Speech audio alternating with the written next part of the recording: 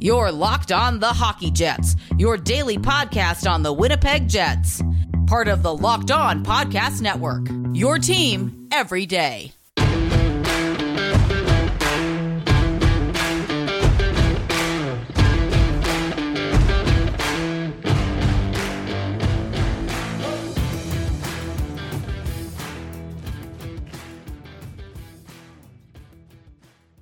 Good evening and welcome to the Locked On Winnipeg Jets show, part of the Locked On Podcast Network, your team every day. I'm your host, Harrison Lee, an avid Winnipeg Jets fan and an online blogger. You can follow me on Twitter at HOLivingLoco and follow our podcast Twitter at LO_Winnipeg Jets. We are now past the Thanksgiving holiday in the U.S., so I hope that if you were celebrating, you had a very restful Thursday and hopefully a decent Friday filled with plenty of online shopping and also even more turkey leftovers, maybe an extra handful of that wonderful gravy and stuffing, or, whatever it is that floats your boat. On tonight's show, I kind of wanted to extend that theme and talk about some of the things that I've been thankful for as a member of the Locked On Jets show and ultimately a Jets fan. And of course, in our last show, I also mentioned that I would be doing a Greatest Playmakers episode, which we will be starting this evening. We'll talk about a couple of the most creative playmakers, either in football or in hockey. And we'll start with hockey, of course, because that's what this podcast is. It's a hockey podcast. But after that, we will move to the grassy pitches to take a look at some of the creative midfielders and attackers who maybe don't get enough credit for being as good at their job as they are. First, though, let's reflect on what it is to be thankful in this year, which I think for a lot of us, we can attest to as having been very difficult. I think a lot of us in many capacities, in many ways, have been impacted by COVID,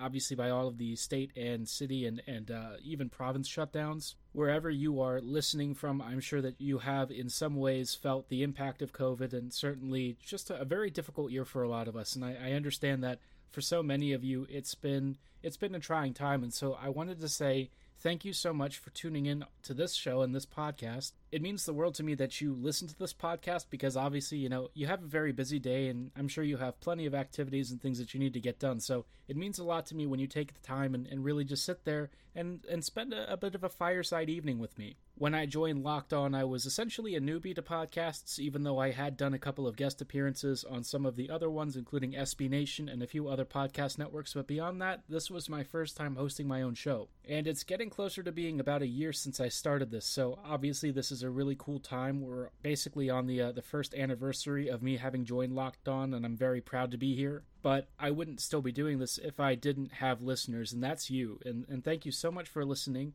I really enjoy listening to your feedback and checking the Twitter feed sometimes and seeing folks who occasionally have questions and comments, even if I don't always agree with them. I appreciate you even sitting there and listening to this podcast and giving your thoughts and feelings, because that's ultimately why we do this kind of stuff. We want to interact with you as fans. We love hearing from you, and we can always have disagreements or differences in opinions, but it's always nice to kind of circle back and see how people think and feel. But obviously, thank you so much for listening. I'm thankful for you. That's one of the biggest things I'm thankful for is just having this audience. And kind of talking about being a Jets fan, I am thankful that I get to be this person who gets to enjoy Winnipeg hockey. I mean, obviously, this is something that, for me, has ended up being a very important part of my life. I mean, I've traveled to Winnipeg. I got to see a couple of Jets playoff games, some of the most important in franchise history. I've met everyone from some of the most diehard fans to a couple of organization members who work for the Jets, and it's been a very interesting experience getting to know folks from all different walks of life and learning a bit more about the team and the city of Winnipeg itself. I come from a very blue-collar city, and so a lot of what I've seen in Winnipeg and heard from the folks there and experienced myself is very much what I've experienced living in Baltimore. In many ways, I feel like growing up as a Ravens and an Orioles fan almost feels a little bit like being a Jets fan too, because you love this hardworking, gritty, but very skilled team that can occasionally pull off these miraculous things, some of which include getting close to a title. Obviously, the Jets are still kind of in the ascendancy stages of that particular journey, but we have seen plenty of attempts that have gotten even closer to reaching the summit, so I hope that one day the Jets are going to be able to do this. But so often, in terms of community work and stuff, I just feel like the Jets, for me at least, have always had some really great outspoken leaders, and I'm very happy with this team in a lot of respects. There are certainly things on the ice and occasionally off the ice that do bother me, but generally speaking, this team seems to have avoided a lot of issues. We've got a very strong captain in Blake Wheeler, and so I'm thankful that he seems to be very comfortable sharing his mind and really thinking with an open mind and an open heart. And certainly when I got to experience Jets hockey for the first time in person, I'm very thankful to a lot of the folks who opened their hearts and their homes to me, which I was obviously incredibly grateful for. I would never have had that opportunity to go up there and spend time in Winnipeg without having these kind folks open their doors, their schedules, and their hearts to welcoming me in, and I felt, essentially like a Winnipegger for the couple of weeks that I was there. It was one of the greatest trips I've ever had, and I'm obviously very thankful that I got to experience some very special moments in Jets history. I think so much of what has defined being a Jets fan over the past several seasons is really an eye towards what this team can be. So much I've criticized this team over the past couple of years because I see a future for this team where the Jets really take everything they've learned and develop it into something more, into a real cup contender. Every game you watch this team, and there are certain guys that you just feel are on the cusp of being part of something bigger and something greater and something that can achieve that cup dream that Winnipeg has so long dreamed for. I know that we haven't really seen the best of this team over the past couple of years, ever since the 2017-2018 season. It's been a bit of a rough ride, but, I think there are seeds that eventually will grow into something more than what we're seeing now. Maybe even a cup-winning team. I don't know for sure. I can't guarantee that, but I'm thankful that I'm alive to see this and hopefully get to see the rise of this team into something really special. I feel like we have the foundations of something that could one day be truly great. And as a Jets fan, I'm just so glad that I get to spend it, talking about it, on this podcast with you, spending time, 20 to 30 minutes a night, shooting the breeze and thinking about how great and beautiful the sport of hockey can be. As frustrating as the Jets and the NHL can be in equal measure, or sometimes the NHL even more so, there are no real sports like hockey that combine the sheer strength and skill and force of will that just seems to define the sport and really get your blood pumping, especially when it's the good kind of hockey and not the really crappy kind of hockey that a couple of teams have unfortunately fallen into a habit of recently. Most certainly not talking about the Jets of this past season for at least half the year. No, not at all. But joking aside, being a Jets fan has opened me to so many different experiences. I've gotten to meet so many great friends, and really, being a Jets fan is one of the best things I could have asked for. Here's to another year in Winnipeg land, and may it bring us, some way, some shape, some form, a friggin' championship title. Now that I've gone a little bit sappy and waxed a bit nostalgic about being a Jets fan, I did want to move on and talk a little bit more about some of the greatest playmakers, a couple of which will be Jets. But before then, I did want to give you a heads up about a really exciting offer from our great friends at Built Bar. If you're a longtime listener of this podcast, you certainly know that I love all of their products. I think the Built Bar protein bar, which is more like a candy bar with a dark chocolate exterior and a soft chewy interior, is fabulous. But it's definitely not the only thing they've got going. Built are always innovating and thinking of new ways to surprise you, and some of their products include the brand new Built Go, which is a convenient, healthy alternative to the sugary energy drinks you might be used to. And once again, the mad scientists are back with a brand new flavor of Built Bar just for the holiday season. Built Bar is welcoming white chocolate cookies and cream and white chocolate salted caramel to their venerable line of Built Bar flavors. As good as these sound, they're even better for you, with both bars coming in at around 130 calories, 17 grams of protein, and between 4 and 5 grams of net carbs. You can savor the best protein bar on the planet with none of the guilt. And every purchase you make now comes with 2 free candy cane brownie bars. You also get 25% off your orders all weekend long, and you can get an extra % off with promo code LOCKEDON at BuiltBar.com. Don't forget, go to BuiltBar.com and get 25% off your order for Black Friday, and don't forget to use promo code LOCKEDON for that extra % off. Welcome back to the Locked On Winnipeg Jets podcast. Earlier, I spoke about some of the things that I've been thankful for as a Jets fan and as a Locked On Winnipeg Jets podcast host. It's been a wonderful year already, and I'm really looking forward to this upcoming season, whatever shape or form it takes, and I'm really wanting to spend it with you. But of course, we also want to talk hockey now and then, even though that's the off-season and we're still thinking about ways to kind of stay engaged with NHL action. And one of the things that I thought would be a fun discussion topic is some of the best playmakers in hockey and in football. I often find myself comparing soccer and football to ice hockey of all things because of how many similarities they often share.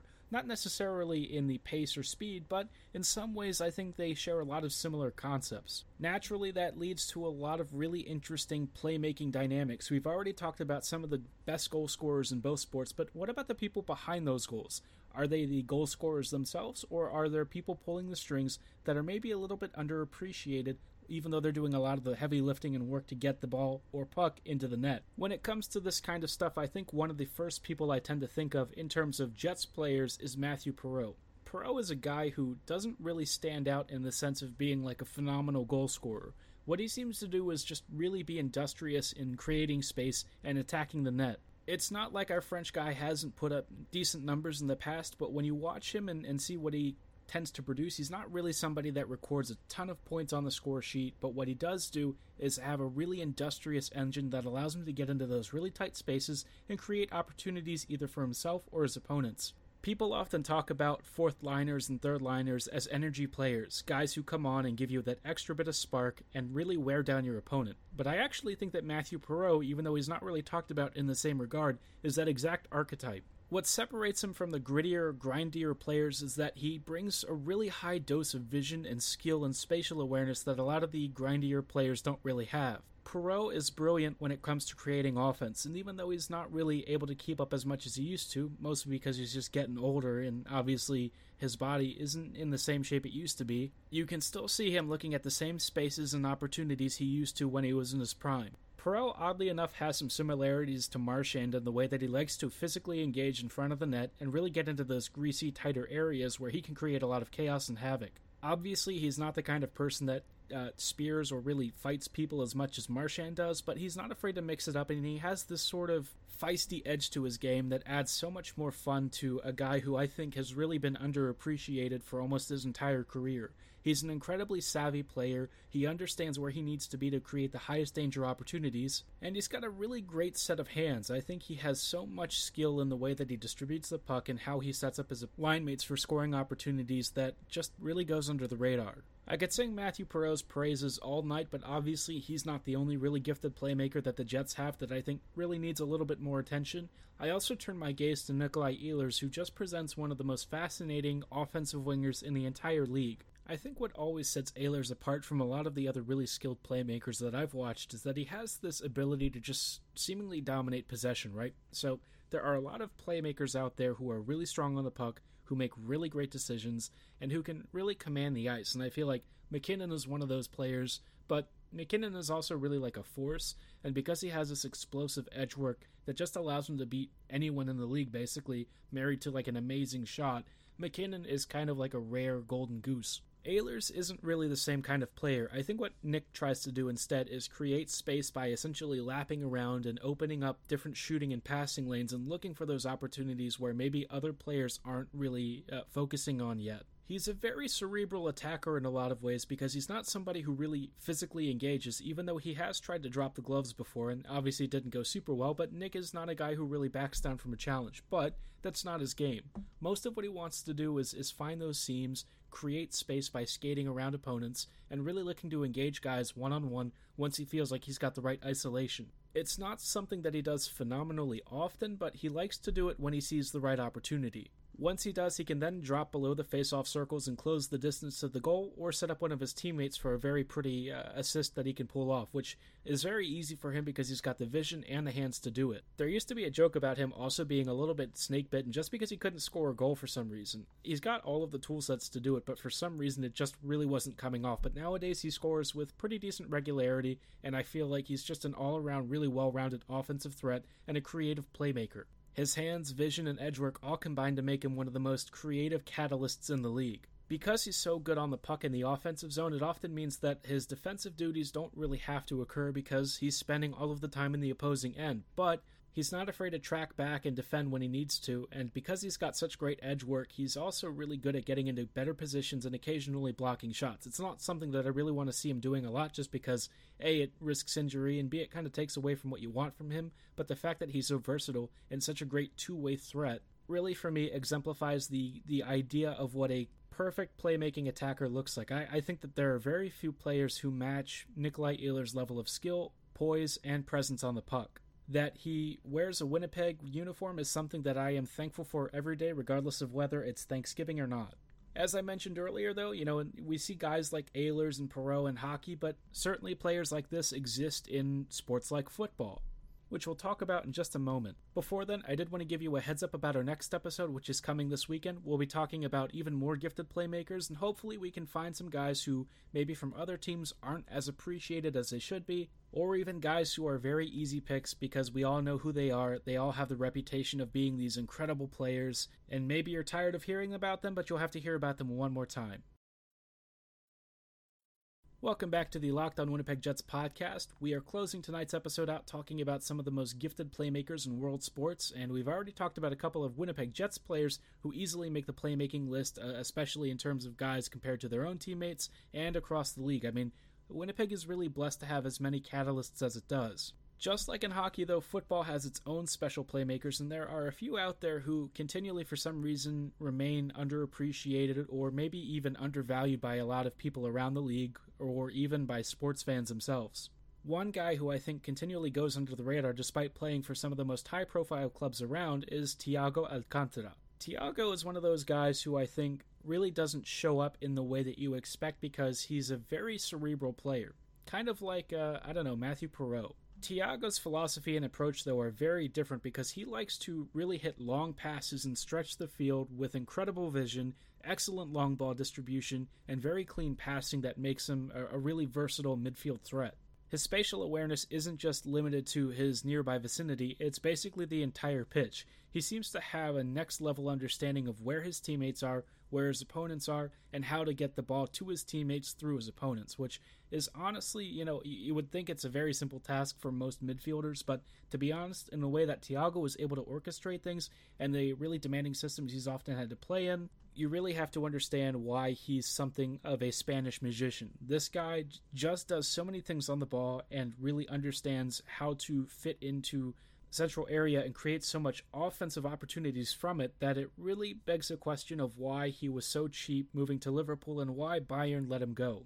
This is a guy who I think was so pivotal to what Bayern wants to do that now that he's gone, there's an immediate difference in the way that Bayern are able to create offense. Sure, Bayern can still score tons of goals, but a lot of that was being orchestrated by Thiago on the back end. Obviously, the financials of football are at the scale of needing to sell players like this every now and then, but I really feel like this one was, for me, one of the most shocking departures and one that I'm not 100% sure I really agree with. I think Thiago was really important to what Bayern do on a regular basis, and now that he's gone, that team's just not as strong as it used to be. In Bayern's rivals at Dortmund, they've been creating a lot of buzz from some of the players that they've brought in, and they've actually added quite a bit of really creative playmaking talent and attacking talent, which is kind of crazy to talk about for a team that just seems to be, obsessed with scoring goals and creating offense.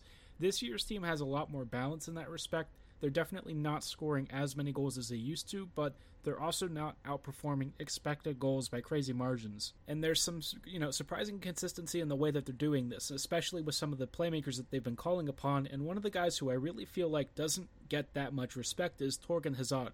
Now, a lot of you are probably familiar with Hazard's brother, which is Eden from, both Chelsea and Real Madrid. And of course, Eden Hazard is one of the most talked about wingers in the entire world, certainly one of the most famous footballers around. But when it comes to Thorgan, no one really seems to know who he is, and I think that that's in part because of the league that he plays in and also because his style is not as flashy and he's a more workmanlike player. But I actually think that Thorgan is, in my mind, the more consistent and better all-around player.